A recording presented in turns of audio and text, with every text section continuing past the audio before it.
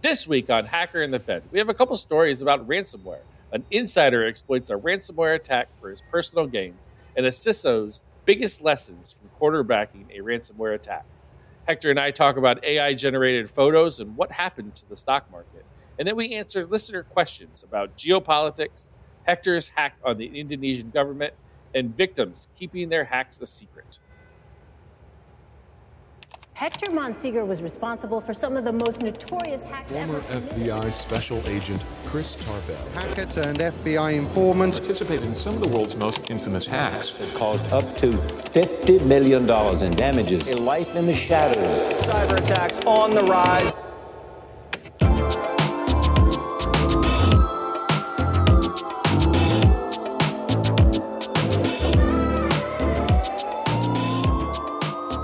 Welcome to Hacker in the Fed. I'm Chris Tarbell, former FBI special agent, working my entire career in cybersecurity, and now a founding partner at Naxo. I'm joined, as always, by my friend and podcast co-host, Hector Monsegur. Hector's a former black hat hacker who once faced 125 years in prison for his many years of hacking under the codename Sabu. Our stories collided in June of 2011 when I arrested him and convinced him to work with the FBI. Hector is now a red teamer, researcher, and cybersecurity expert. All right, Hector, how's it going this week? It's all right. Not too bad. I can't complain. It's another busy week as usual. I'm sure the audience is sick of hearing me say that, but you can't complain. You just spent an hour complaining about how your week was so shitty. Well, you know what? I'm not going to complain to the audience. I complain to you. No, that's fine. That's fine. You know I love it. So, what's up with you, my friend? It's been a rough week, man. A lot of stuff going on. Yeah, we talked about it before the show, and so a lot of personal stuff happening, but we'll get through it. You know, it's another day. It's excellent that I got to sit here and talk to you. That was fun. Just a little inside baseball. It's Memorial Day night, like 10:30 at night, and so I wouldn't want to spend my evening doing anything else but sitting here and talking to you, Hector. Well, I appreciate that, and I'll tell you the same, man. The same. It was good to really catch up. You know, for folks out there just listening, Chris and I have super busy schedules, and these podcasts, recordings give us an opportunity to kind of, to really just sit down and talk. So yeah, it forces us, to keep up. So, anybody's got a close personal friend out there, and you feel like you guys don't talk enough, have a podcast. It forces you to at least talk once a week. Yeah, get a hobby together. Trust me, it'll keep that connection going. Yeah, no, it's great. I really do, value these conversations and the advice you give me. I know the audience would love to hear it, but some of the stuff. Maybe for an after hours episode sometime in the future, but not right now. Man, we would have to put a paywall on it, and we'd have to make a shitload of money because I'll probably lose my job. Sign NDAs and all that craziness.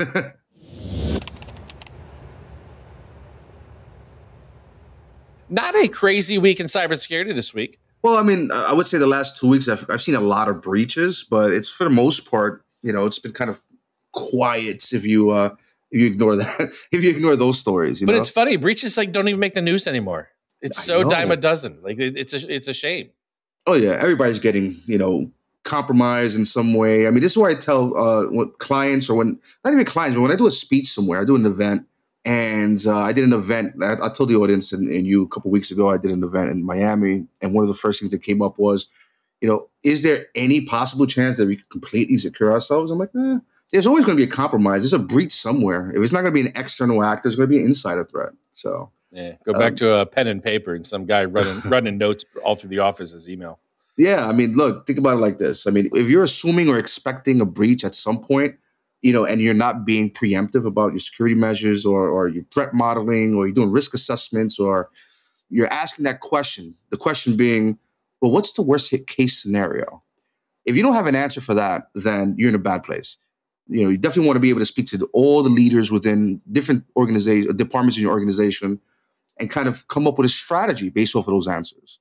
Yeah, I think we got a story about that tonight. So we'll dig into that a little deeper. But awesome. On to the first story, and not surprising in the least, a story you sent over about an insider, another insider threat, just forcing your prediction to come true at the beginning of the year. So the title of the article is IT Employee Impersonates Ransomware Gang to Extort Employer. So apparently a 28-year-old guy in the UK had been arrested and convicted of unauthorized computer access with criminal intent and blackmailing his employer. Hmm. Man, back in February 28th, the IT worker, his company suffered a ransomware attack. And then he went into an executive's email and took over and changed the payment, the cryptocurrency payment, to an account that he controlled. Wow. I know. It's crazy, right? Yeah. I mean, it seems like he basically piggybacked off that original attack. He made sure that he would get paid rather than the ransomware actors, and essentially, just engage in a secondary attack. Meanwhile, the organization is probably freaking out internally. Like, what do we do here? And he took advantage of that, mainly because he was the IT security analyst. And I got to say that this guy is as scummy as possible. I don't understand what his plan was. Like, so he would have gotten paid and shit wouldn't have gotten unlocked. Yeah. And it would have been stuck. And someone's going to ask the question, well, we paid, then what? What happens now? So he was just man in the middle between the company and the attacker now, right? Yeah. He basically played man in the middle between the attacker and the client, or the victim, sorry. And, he put himself in a situation where he would get paid instead. Now, the really tough thing here is how he actually thought he would get away with this, right? I mean, the blockchain, depending on what cryptocurrency was used here, there would be some sort of transaction log evidence of where where that currency went.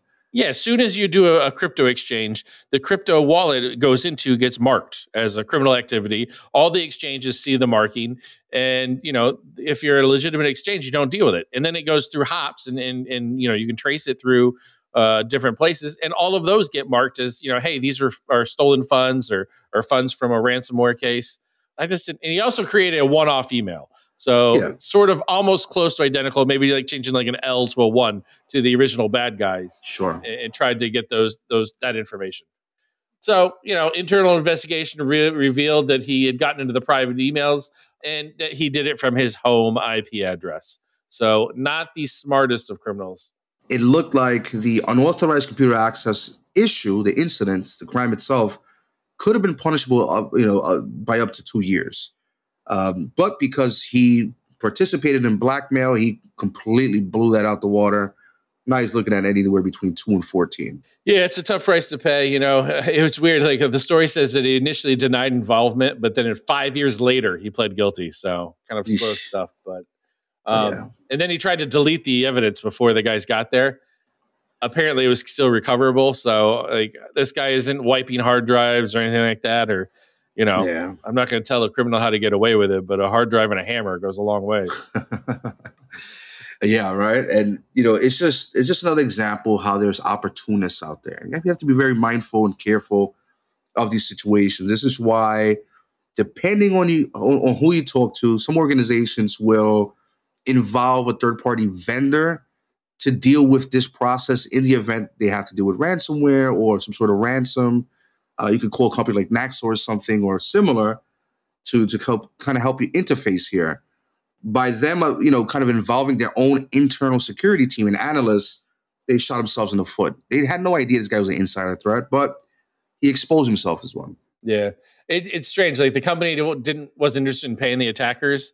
I wonder what this guy's attitude was at some of those meetings. Be like, no, we should definitely pay. We have to pay. Come on, guys. That's probably why the investigation went towards him pretty quickly. Yeah, not smart. And ladies and gentlemen, obviously you don't want to do what this guy did. This was definitely something that I would say is very frowned upon, even from, within the security industry. You have a lot of trust when you're given these positions. If you're an IT, security analyst, or even if you're an intern or whatever, there's a lot of trust in you. And if you blow that, your career is over. Even if you're given a second chance later on, people are going to look at you very, very odd. So I would say, again, unfortunately, breaches are going to happen. Ransomware may happen to you. And in the event that happens, make sure you have a solid structure in place and strategy to deal with something like this. I'm guessing the guys that were investigating this one was like, this is so strange. Like these IP addresses are coming back to Bob's house. That doesn't make sense. Did Bob get hacked at this point? Oh, yeah, that's probably the initial thought. The investigation was like, all right, we think you got popped, and the entry point was for you. Mm-hmm. We need to look at your machine and all that, and then the gig was just up. So, well, imagine the scenario Do you think the security guys at his company figured out it was him? Or do you think it was like law enforcement said, you know what, I think this is an insider here? From what I read in the story, I think it was a third-party vendor that came in to do the investigation. There you go. Yeah. Those third-party vendors, listen, not all of them are great. I tell you, I've dealt Naxo with is. Naxo is great. Naxo's the best. There you go. But no, they do a lot of good in these situations because they kind of interface with the problem. They help you through the problem. Sometimes they either provide you a solution or they help you organize your thoughts during the process. Sometimes it's better for outside help, for sure. No, I will say though, with these investigations, the investigation, it can only be as good as the granularity of your logs and how far back they go. So that's right. The logs are the only really way to look back to see what happened when the initial attack happened. So, without that, it makes the investigation difficult. Mm-hmm. So the next story, Hector, you sent over to me, I found it very interesting. It was, I guess it was on cybersecurity Twitter. Sure. We went through this, and it was AI-generated photos. Mm-hmm. So I think there's a little politics in here, which I'd like to actually throw in and talk about a little bit. Yeah. But it was this morning, blue checkmark account claimed a large explosion at the Pentagon and then the White House, and they had pictures of the Pentagon and the White House on fire. Sure. And then a Russian state media amplified the fake Pentagon images, and they were coming from a gold checkmarked account. Oh. And then one blue checkmarked account that was designed to impersonate Bloomberg, the news agency here in the United States, Bloomberg feed, that also sent it out there. And this, these news feeds and the media feeds coming out then caused the markets to kind of artificially swirl the information, and there was a big crash. It only lasted a minute or two in the markets, but it definitely did affect it. Yeah, no, I mean, we've had discussions, even going back to my time as a bad actor. How can we manipulate media, and if it's possible? And if it is possible, what is it that you can do to cause a bit of chaos or havoc in some field or another? As you know, during my time, me and the team participated in a compromise of a couple media outlets where we published fake stories. Some stories propagated widely and were believable. Other stories were shot down immediately. These guys here, whoever was involved in this project, had created some. I would look at this more like a proof of concept, and I would not be surprised if more propaganda like this happens again in the near future. We saw the SPX drop something like $500 billion within those couple minutes. And going back to the proof of concept that I mentioned, this could be an attempt to test whether or not automated bots, trading bots, are going to react on bad news. And I think the theory was proven, or the concept was proven. Yeah. Now, I will say that Hector was part of a group that put out a story when they hacked into PBS that Tupac Shakur was still alive, and I believed it. And I think he still actually might be alive. I hope so too. I would love to hear new music, and I hope he's all right. But that would be so great if a new Tupac. But if he didn't show up, I expected him, if he was alive, to show up at the Super Bowl when Dre did the Super Bowl. Right, that's a good point. But he didn't. That would have been the time for him to return. But unfortunately, I think some of the stories are true that we may have lost Pac. Yeah, but I mean, this is not the first time this has happened, right? I mean, we've had a similar case many years ago with the Syrian Electronic Army. Remember those guys? They just disappeared. But they were doing some major compromises, a lot of high-profile, social media hits here and there. I think they even compromised Twitter at some point. No, they did. They did, right? Yeah.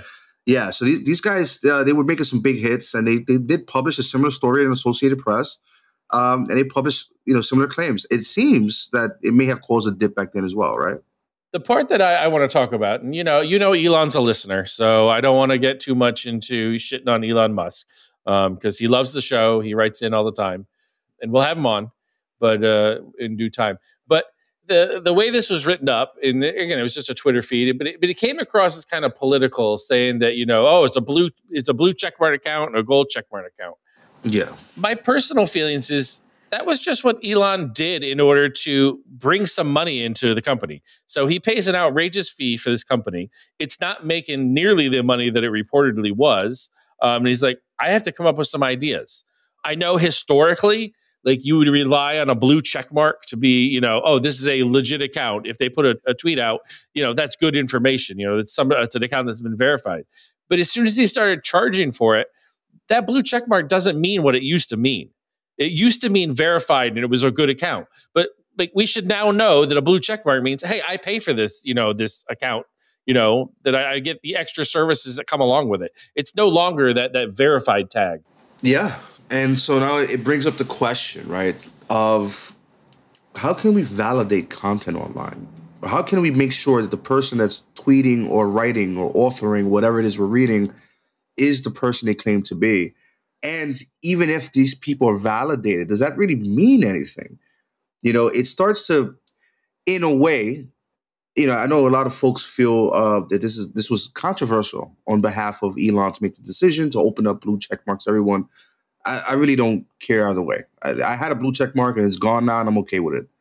But now it starts to kind of bring up those thoughts of, well, how much, whether it's automated trading bots and other algorithms, how much of those tools or those algorithms really relied on quote unquote validated or some sort of validation or maybe even checkmarked tweets. Like how much of that stuff is really that important to the algorithms? And apparently it is.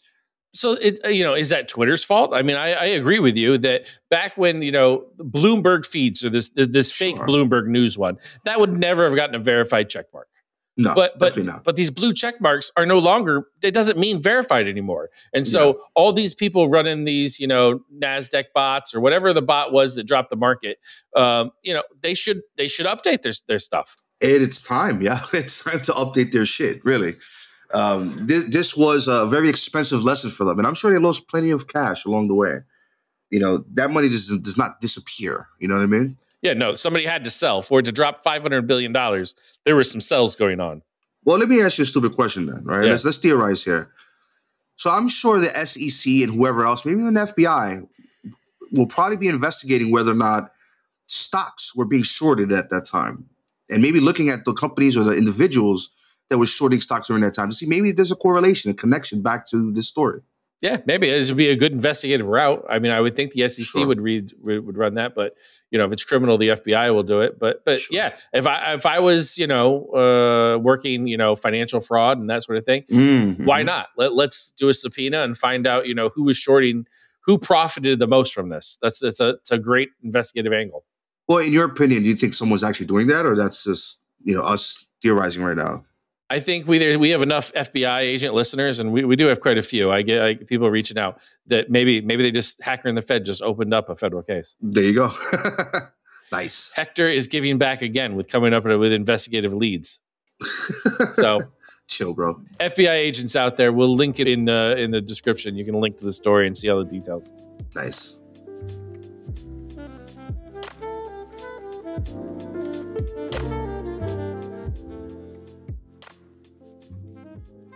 The next story. Oh, man. A little update on Operation Cookie Monster. The name of the article is Suspicion Stalks Genesis Market Competitors Following the FBI Takedown.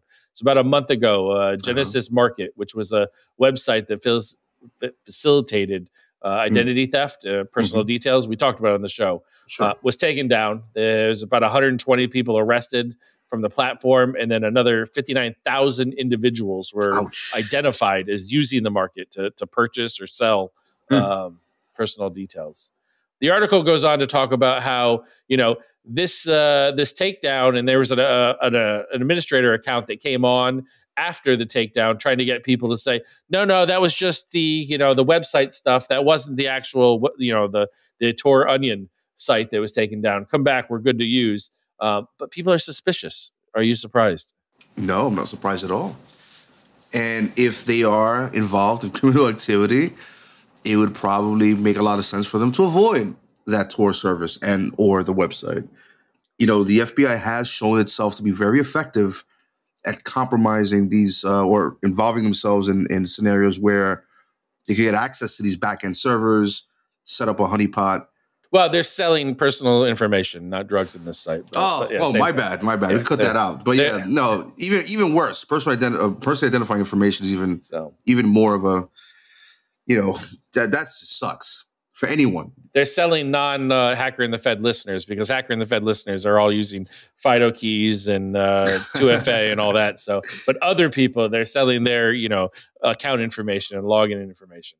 Yeah, exactly. Well, that sucks. And I, big shout out to the agencies involved in this and the bureaus involved in this for taking down that site. But back in your day, when you were in this sort of world and sort of thing, were there other things like this? Were there things that would pop up and, everyone in the hacking community would freak out and not use the site? Yeah, no, that happened all the time with different protocols. If you look at IRC, for example, whenever there was a, kind of a shady underground, quote unquote underground IRC network that sprung up and allowed everything from carding to, ebook wearers and all that stuff. And then all of a sudden the server would go down for an hour and come back online. Folks would immediately they would migrate in droves over to new networks. I mean, I saw that happen so many times. Or even websites. A website went down and or had some sort of defacement with a law enforcement badge on it. Folks would freak out. But they basically just keep moving around in circles. I mean, you could kind of call these criminals sheep in a way, because if you're in law enforcement and you're doing maybe corroborative takedowns or whatever, right? Or rather collective takedowns. You may be able to kind of herd these criminals into a central service that may have control over, Let's just go extreme here. Let's say like Telegram is compromised or Telegram is working with the Fed in some way. Doesn't it make sense? Since a lot of people use that for these third-party sites to go offline, those people are, those criminals are kind of herded back to the Telegram service or similar, allowing the law enforcement to kind of listen in even more directly. I mean, that's the kind of stuff that I would think about if I was doing those kind of things. Yeah. Here, I was thinking, just as you were saying that, I think of a story I've never told. So, Silk Road, we took down Silk Road. Yeah. Three-pronged approach. I sent a couple guys over to Iceland who took down the server and put up a splash page and gained control of the cryptocurrency. And then I was out in San Francisco, and I arrested Ross out there. Mm-hmm. And, we got Ross with his fingers on the keyboard and had his laptop. It's called Mastermind and all that. Sure. And I had been up for 3 days. It took three days, like no sleep, seriously, no sleep whatsoever. Dealing with the time difference between San Francisco and Iceland, and getting those guys and coordinating it and go smoothly and all that. That afternoon, we arrested Ross on the third day. Took him down to the jail, got him all situated and all that, and went back over to his neighborhood where an FBI van was parked down probably maybe a couple blocks away. Sure. And the way we had arrested Ross, the laptop was up and running, and we took it, and in that van, they were doing all the forensics on it, getting all like the memory dumps and all that stuff. And I called back to New York. This was probably, in San Francisco, this was probably 10:30, 11 o'clock at night. So it's, well past midnight in New York. And there was a couple FBI bosses on the phone and some prosecutors on the phone. They came up with the idea of, why don't we just run Silk Road? Why don't we try to get people as they log in? I'm like, we just spent months and months and months taking down this, and now you just thought of this? You think we have the capability to leave Silk Road up and running? We don't have the legal authority. So I sort of gotten, like, it was my frustrations just kind of bubbled over as I stand in this industrial parking lot trying to watch this guy, Chris, a great guy. He's he might be a listener at Hacker in the Fed, but he was a forensic guy out in San Francisco, be able to pull passwords and all that. And he's listening to this phone call with me, and we're just shaking our heads like, this is unbelievable. Come on, that's unrealistic. That's something, like you said, could have been planned out months ahead. It's not a last minute thing. But if Chris is listening, big shout out to him. Hopefully he can throw in some questions sometime. Yeah, no, he might be listening because somebody reached out to me about hearing me on this podcast and said they had just been in a class with Chris, and Chris was telling like his Silk Road story about sitting in the van in the parking lot, pulling all the passwords. So nice. Chris is a great guy. So if Chris, you ever want to reach out, questions at hackerinthefed.com, or maybe you can come on the show if you ever want to come on the show and talk about your experience. That'd be great. Oh yeah, I personally would love to hear the forensic side of the kind of work that you guys did. I think that would be fascinating for the audience as well. I just got invited down to do a speech down into a forensic conference, the big like national forensic conference in Austin in August. So maybe I'll take you with me and you can hear it all. I'm down with it. I'm down. All right, the next story up.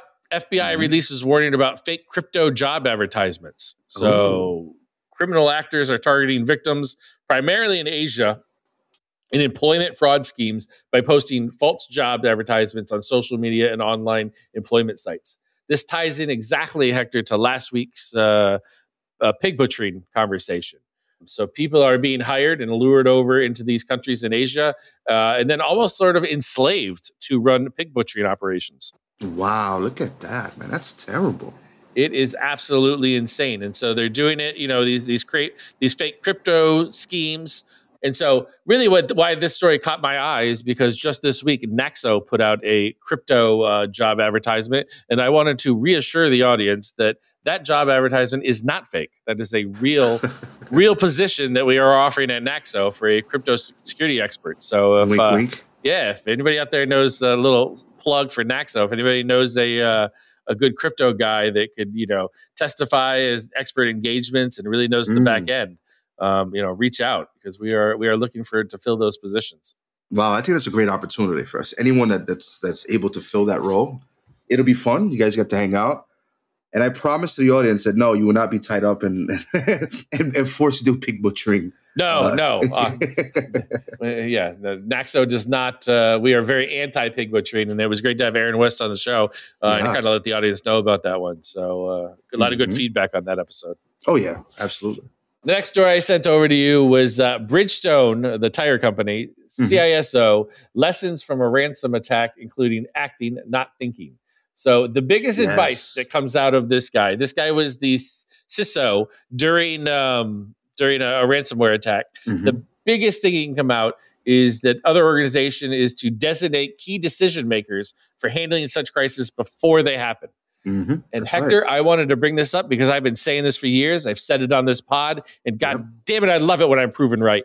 I mean, it only makes sense, right? If you have an office building and there is a fire and there is no structure on how your employees are going to deal with the fire, whether it is to contact 911, who's going to contact 911, how to deal with, getting out of the building, and I'm sure there's a whole bunch of different things you can do as part of a good solid plan, you're going to have a mess.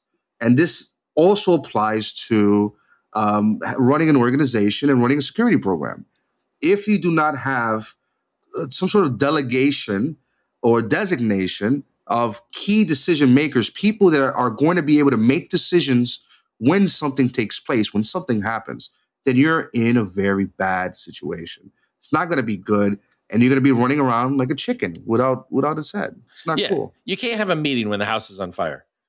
You have to have a plan, and you have to have practiced it.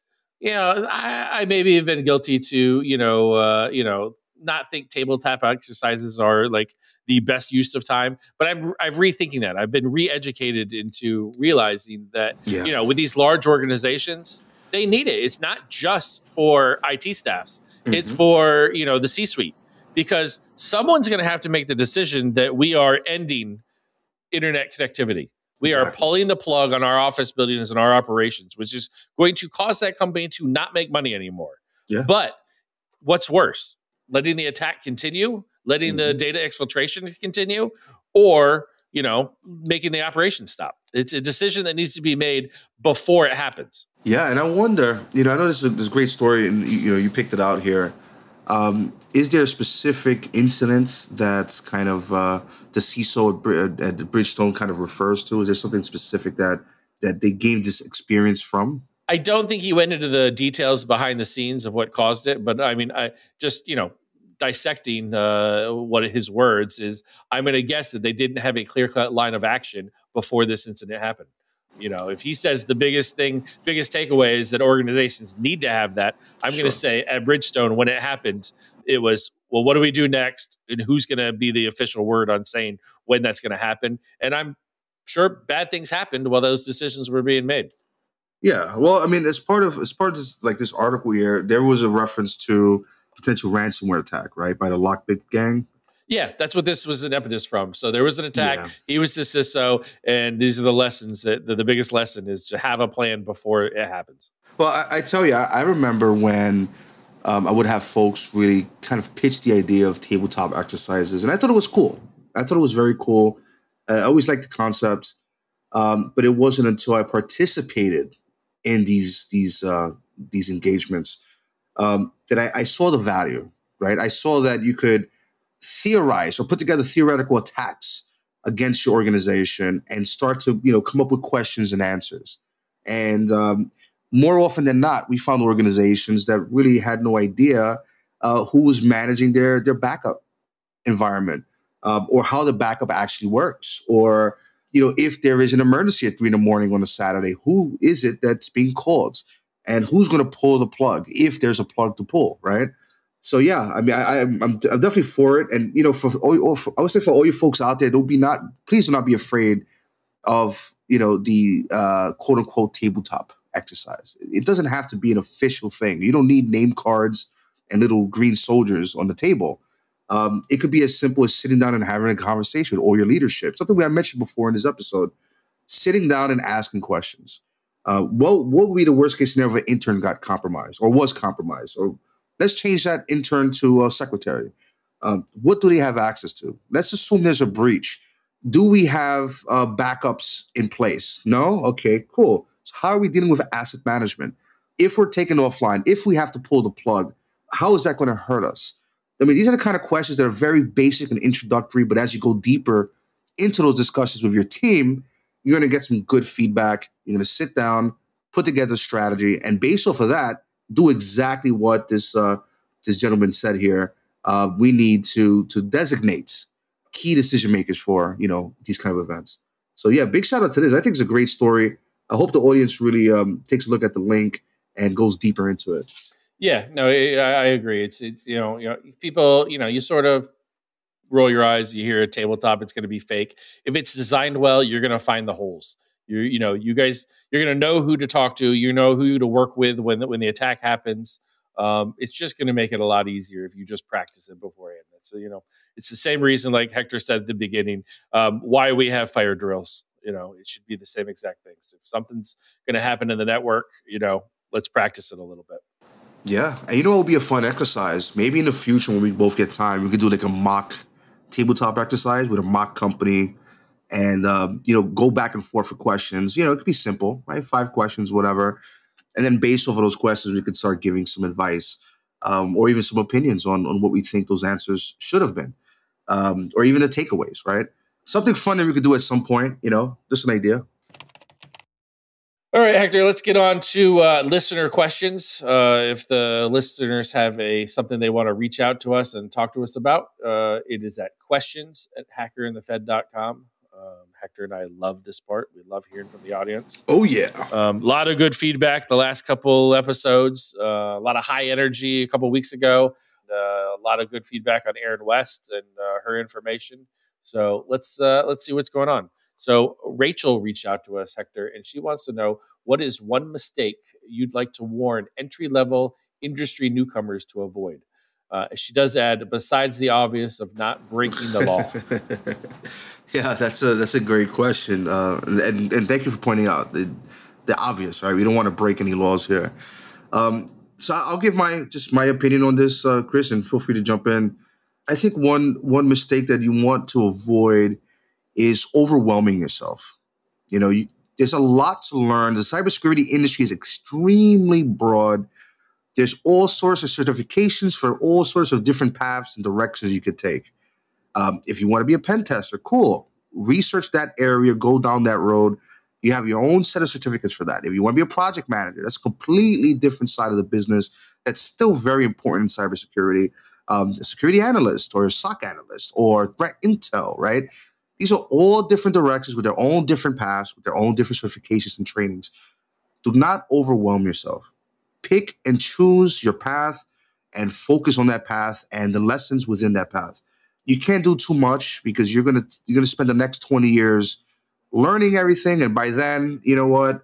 You just wasted your life away. So that's my first mistake you want to avoid, and I see this a lot, Chris. This is why I bring it up.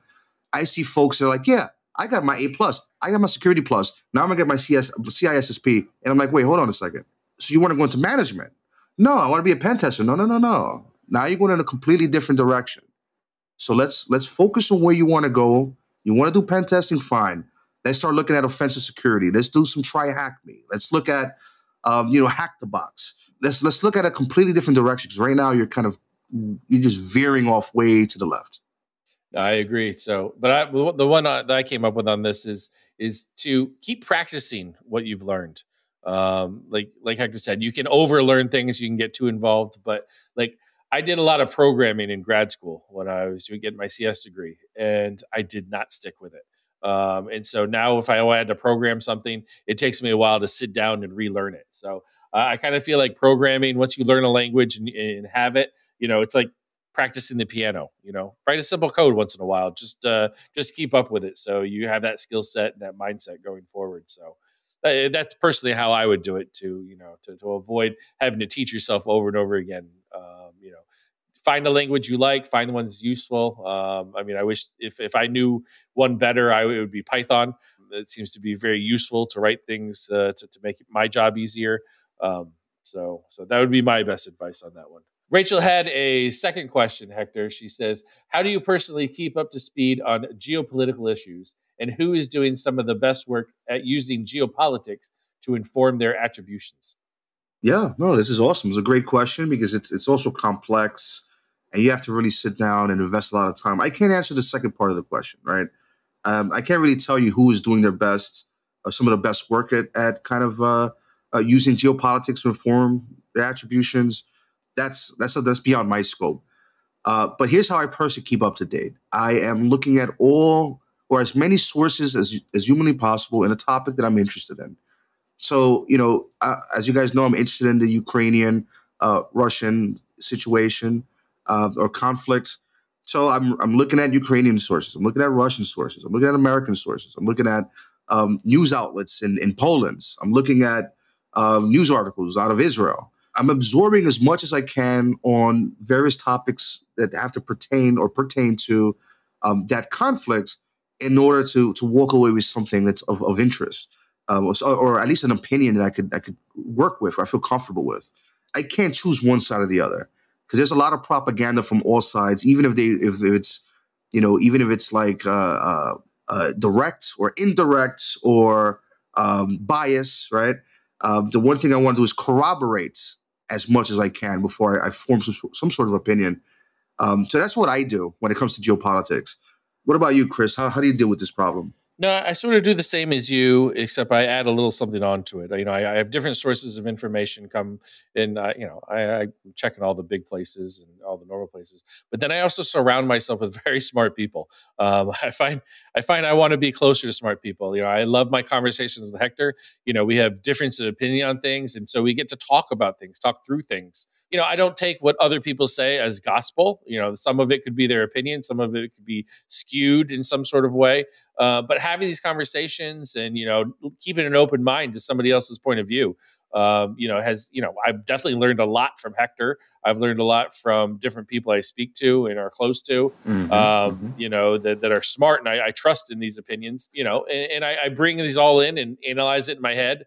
I always sleep on something. If I have a big decision or want to analyze something, I have to sleep at least one night on it. That's wise, very wise. So, and I do that with like big political issues and the geopolitical issues. And I take the information, I sleep on it, I talk to smart people, and if I can't come up with a solution or some sort of, idea of it myself, I just continue to talk to smart people and get their opinions on things. Oh, absolutely. And I know there's some more background to Rachel's question here. I know that there is a connection to like maybe threat intelligence. The one thing I'll say, Rachel, and this goes to everybody else in the audience, when it comes to like geopolitics that involve hacking or some sort of cyber, activity, cybercrime activity, whatever, attribution is extremely difficult. And I know that some people may say, well, look, we found this piece of malware, or this compromise happened at a certain time within, Russian time zone or Chinese time zone. We found a piece of malware with Chinese comment inside the source code. listen, you cannot go based off of that because it's very easy for me to make the same malware or make a malware payload and inside put in, Japanese comments or Russian comments or change the time zone on my device as I'm, compiling a binary. These are things that are easily, can easily be manipulated. That's one. But two, we know, maybe not for a fact, but we have a good hunch that that's already happening. So when it comes to attribution, when news is complex, and when it also comes down to investigations. And I'm sure, Chris, you see the same thing. The next question we're getting, Hector, is from Craig in Nova Scotia, Canada. And Craig wants to know about something that you recently talked about. He says Hector's hack of the Indonesian government. Hector talks about a DNS takeover, but he didn't actually tell us how he did this. How did he social engineer it? Did he phish it, etc.?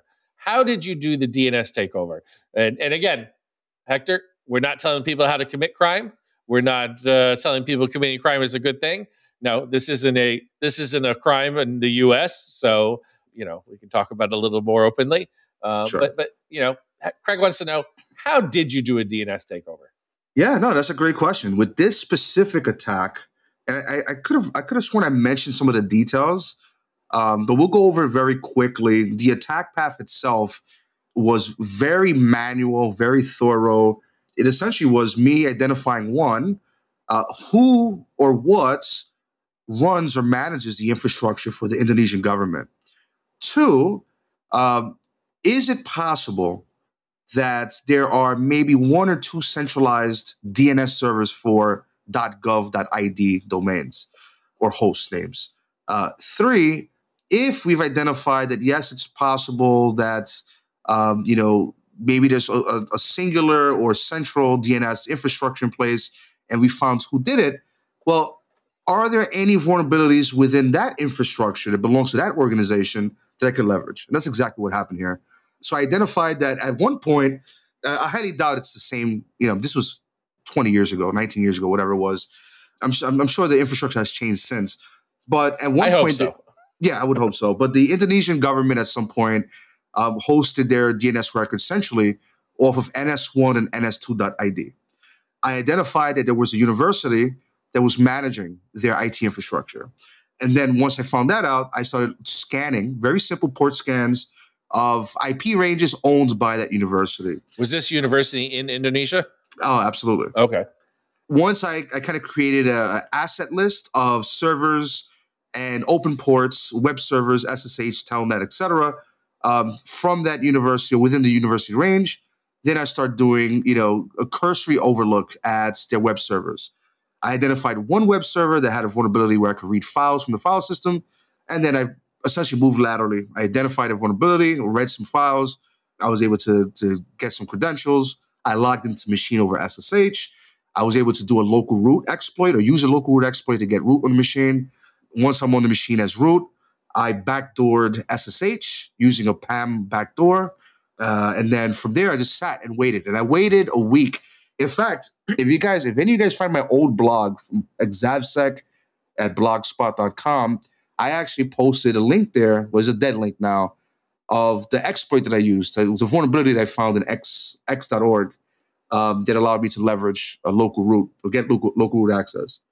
Boom. I sat there for a week. We had an admin log into the machine. I got his credentials. I SSH back into the IP address he SSH'd in from. And then now I had access to the university. From the university, I moved laterally. I read through emails, the admin emails, until I got SSH keys that allowed me to literally SSH into NS1.id. And voila, that's how I got access to the Indonesian DNS records. Hector, you mentioned this was 19 years ago. How do you remember it so clearly? Like, how did these hacks just not blend in, to each other? Because it was one that I spent a lot of time on. I identified a vulnerability so I could leverage that vulnerability, and I published the exploit code for that vulnerability. It involves backdooring SSH, which included looking at the best way to backdoor SSH at the time.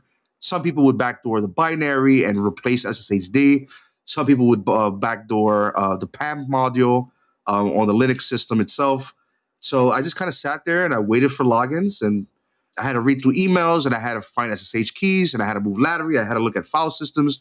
I had to search for search through SSH folders or directories, and then I just was able to move back up into where I needed to be. Now, once I got there, once I got access to these very sensitive hosts, kind of like NOCs or Network Operations Center machines, I was able to SSH to CERT.ID, which is the Computer Emergency Response Team. And once I had access to all their passwords, I communicated with my Malaysian friends, and they communicated with their Indonesian friends, and the beef between Indonesian hackers and Malaysian hackers was settled. Do you remember all the details of hacks like that, or are there some hacks that you forgot?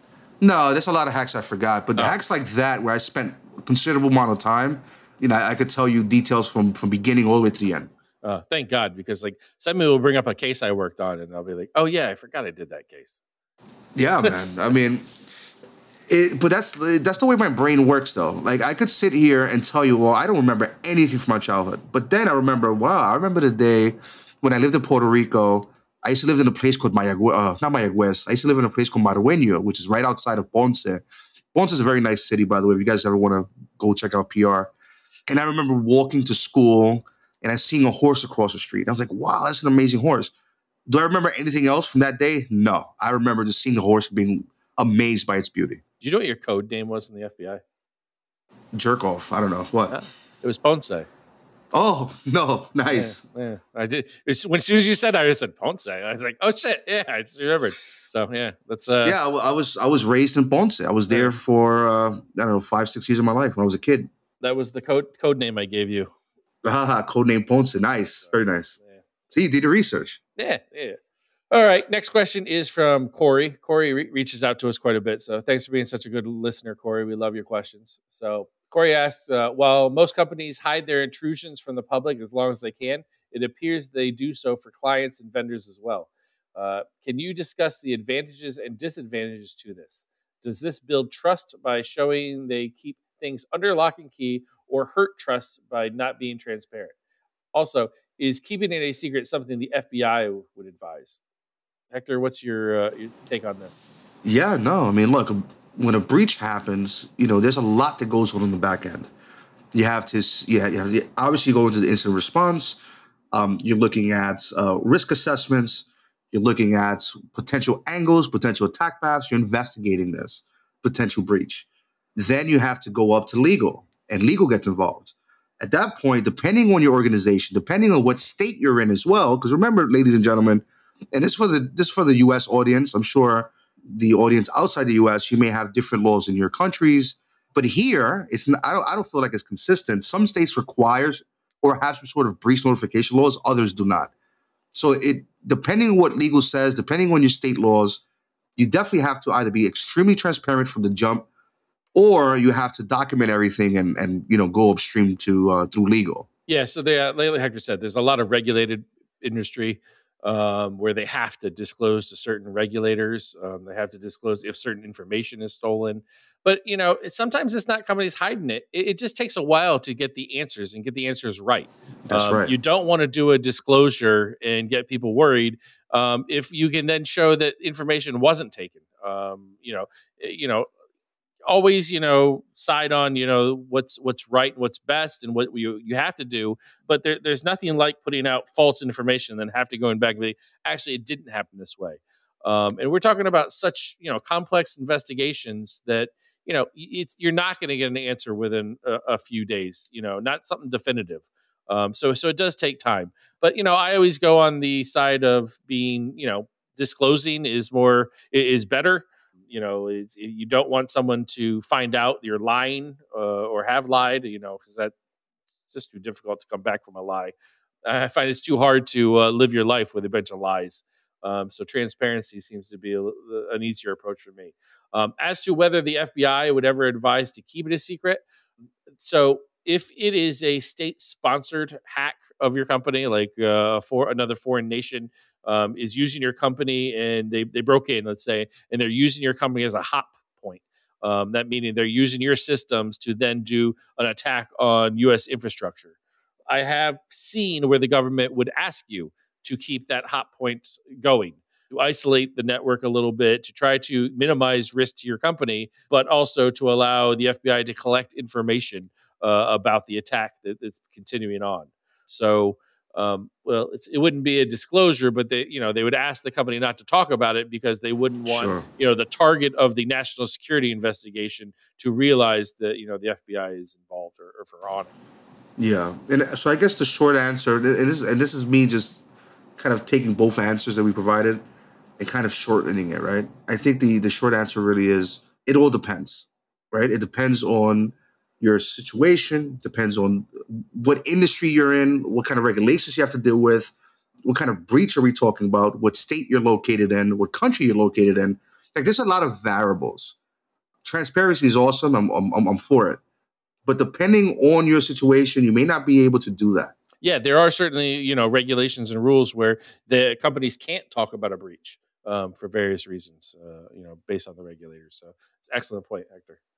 Earlier, we got a question from Rachel, Hector. Now we have a different one from Raquel, a whole different person. No, it's Rachel. Hopefully it's Rachel. Same person. She sent in 2 different emails, so we'll answer her question. Big shout out to Rachel. Thank you, Rachel. Rachel's a new listener. She found the show and loves it. But she asked, I'd like to hear more on the show about what it's like for you getting back into cyber after some time away from it. How did you personally set objectives for what to learn? And how did you stay motivated if you have to relearn something you already knew? Did you consider switching to something else entirely? A lot of questions there, Rachel. We will try to go through and answer the best. So, Hector, how do you stay motivated and how do you relearn something? Yeah, well, when I had to deal with my court case and there was a period of time where I could not be online or work for a security company or be around certain facilities. And I mean, I had limits. That's my point. I could not work doing the stuff that I do now. I cannot do the work that I'm doing right now. So I personally just, instead of just staying home and being depressed and thinking about it, I went to a couple of friends and said, hey, let me get you a tow truck. I'm going to go do some towing. I guess I'll help some people out to get into accidents and get them home and, kind of do that for a while. It was very well paying. Believe it or not, those tow truck drivers make a ton of money depending on where they're at, especially in places like the Bronx or Queens or other places where they're very active, right? A lot of highways and so on. I picture you driving tow trucks. I for some reason, as you say, and I know that was part of your life, and we talked during it, but it's like a Goodwill Hunting type thing. This guy with so much great knowledge about this field that he can't do anything in, and he's driving a tow truck, but he could pull over and hack into a foreign government. Yeah, absolutely. But the one thing I'll say is that I had to do something, and I had to take care of my family. I couldn't just be out there, just kind of lingering and just kind of living off my family. I understand. When you say limitations, he was court ordered, and that he could not be involved in computers until his court case got all resolved. So that's the system we have in the United States. But good on you for not just sitting around and not working. You found a job that you could do to support your family. Oh yeah, absolutely. Now and this is actually the fun part. So Rachel might like this. I would read the newspapers. Believe it or not, I'll pick up New York Times and I'll pick up the New York Post or whatever, and I'll check a story out about. I'll see something about hacking, and I'll kind of read through it and kind of visualize what the attack paths were. It was very nerdy, I admit. I please don't judge me too hard, but I'll sit there and say, "Wow, okay, so there was a compromise here. Let's see how they did it. Here's how I would do it." And that's kind of how I kept myself busy, right? I would kind of just visualize and use my imagination. And then now, once the court order was over with and I could get back online, it was very easy for me to get back online and go back to security. I'm going to tell you why. Because a lot of security issues that we're dealing with today are the same issues we dealt with 20 years ago, 30 years ago, right? Password issues, social engineering, asset management, lack of backup policies, outdated software, obsolete configurations or misconfigurations. These are all things that have not changed. So did I have a period where I had to relearn things? Not so much. But I had to reintroduce myself, or rather introduce brand new tools into my life. Because since my arrest, all the way up to 2015, 2016, when I was able to get back online or whenever it was, new tools came out, amazing things, new methodologies, new attack paths, new research came out that completely blew my mind. Big shout out to all the Spectre Ops people and and all those guys on InfoSec Twitter that really went hard on Active Directory and Windows security. Because as soon as I got back online, I started reading all their research, and I was like blown away. And it gave me an opportunity to kind of relearn again or learn again. And it felt wonderful, let me tell you. But your whole career, you've had a great thirst for knowledge and an excellent ability to teach yourself new things. So, I really commend you on that. Yeah, I'm a nerd, but you know what? I appreciate that. So she did ask, did you ever consider switching to something else entirely? I'll be honest with you, Rachel. I'm not a good painter, an artist. I can't really draw anything. I'm not a good mechanic, even though I love cars. I could put in a light bulb and I could change the oil. I guess, no, I did not think about it. I did not contemplate it. I figured I would go back into security, and maybe at some point in my future, when I'm able to retire, maybe I'll do something else. Maybe woodworking. I think woodworking would be really cool. Oh, yeah. The idea of making something with my hands and like holding something. That sounds very rewarding to me. Yeah, I always joke around about my first big project is going to be a birdhouse. Oh. I always joke around about that. And I think that probably will be my reality. I didn't realize there's so much to a birdhouse, like the specific opening, how high you place it, like off the ground and all that, you'll attract a specific type of bird. Yeah, you're right. There's a lot of details to it. I recently looked into it, or my mother-in-law, she was telling me about it. So she's a big listener. She's a big fan of yours. So, oh man, big shout out to her. And I would love to speak with her more about birdhouses and the science behind it. All right, Hector, another great episode. New episodes every Thursday. Download, subscribe wherever you get your podcast. I've seen a lot of shout outs on social media. We appreciate that, guys. Spread the word, get the show out there. And yeah, it's just fun talking to you. Yeah, likewise, brother. It's always a pleasure. I enjoy these moments. It's a big shout out to you. And I know there's a lot of things going on in both our lives, but you know what? We're going to make this, we're going to make it through it. So big shout out to you. Big shout out to the audience. Thanks for listening. All right. Cheers, brother. Cheers.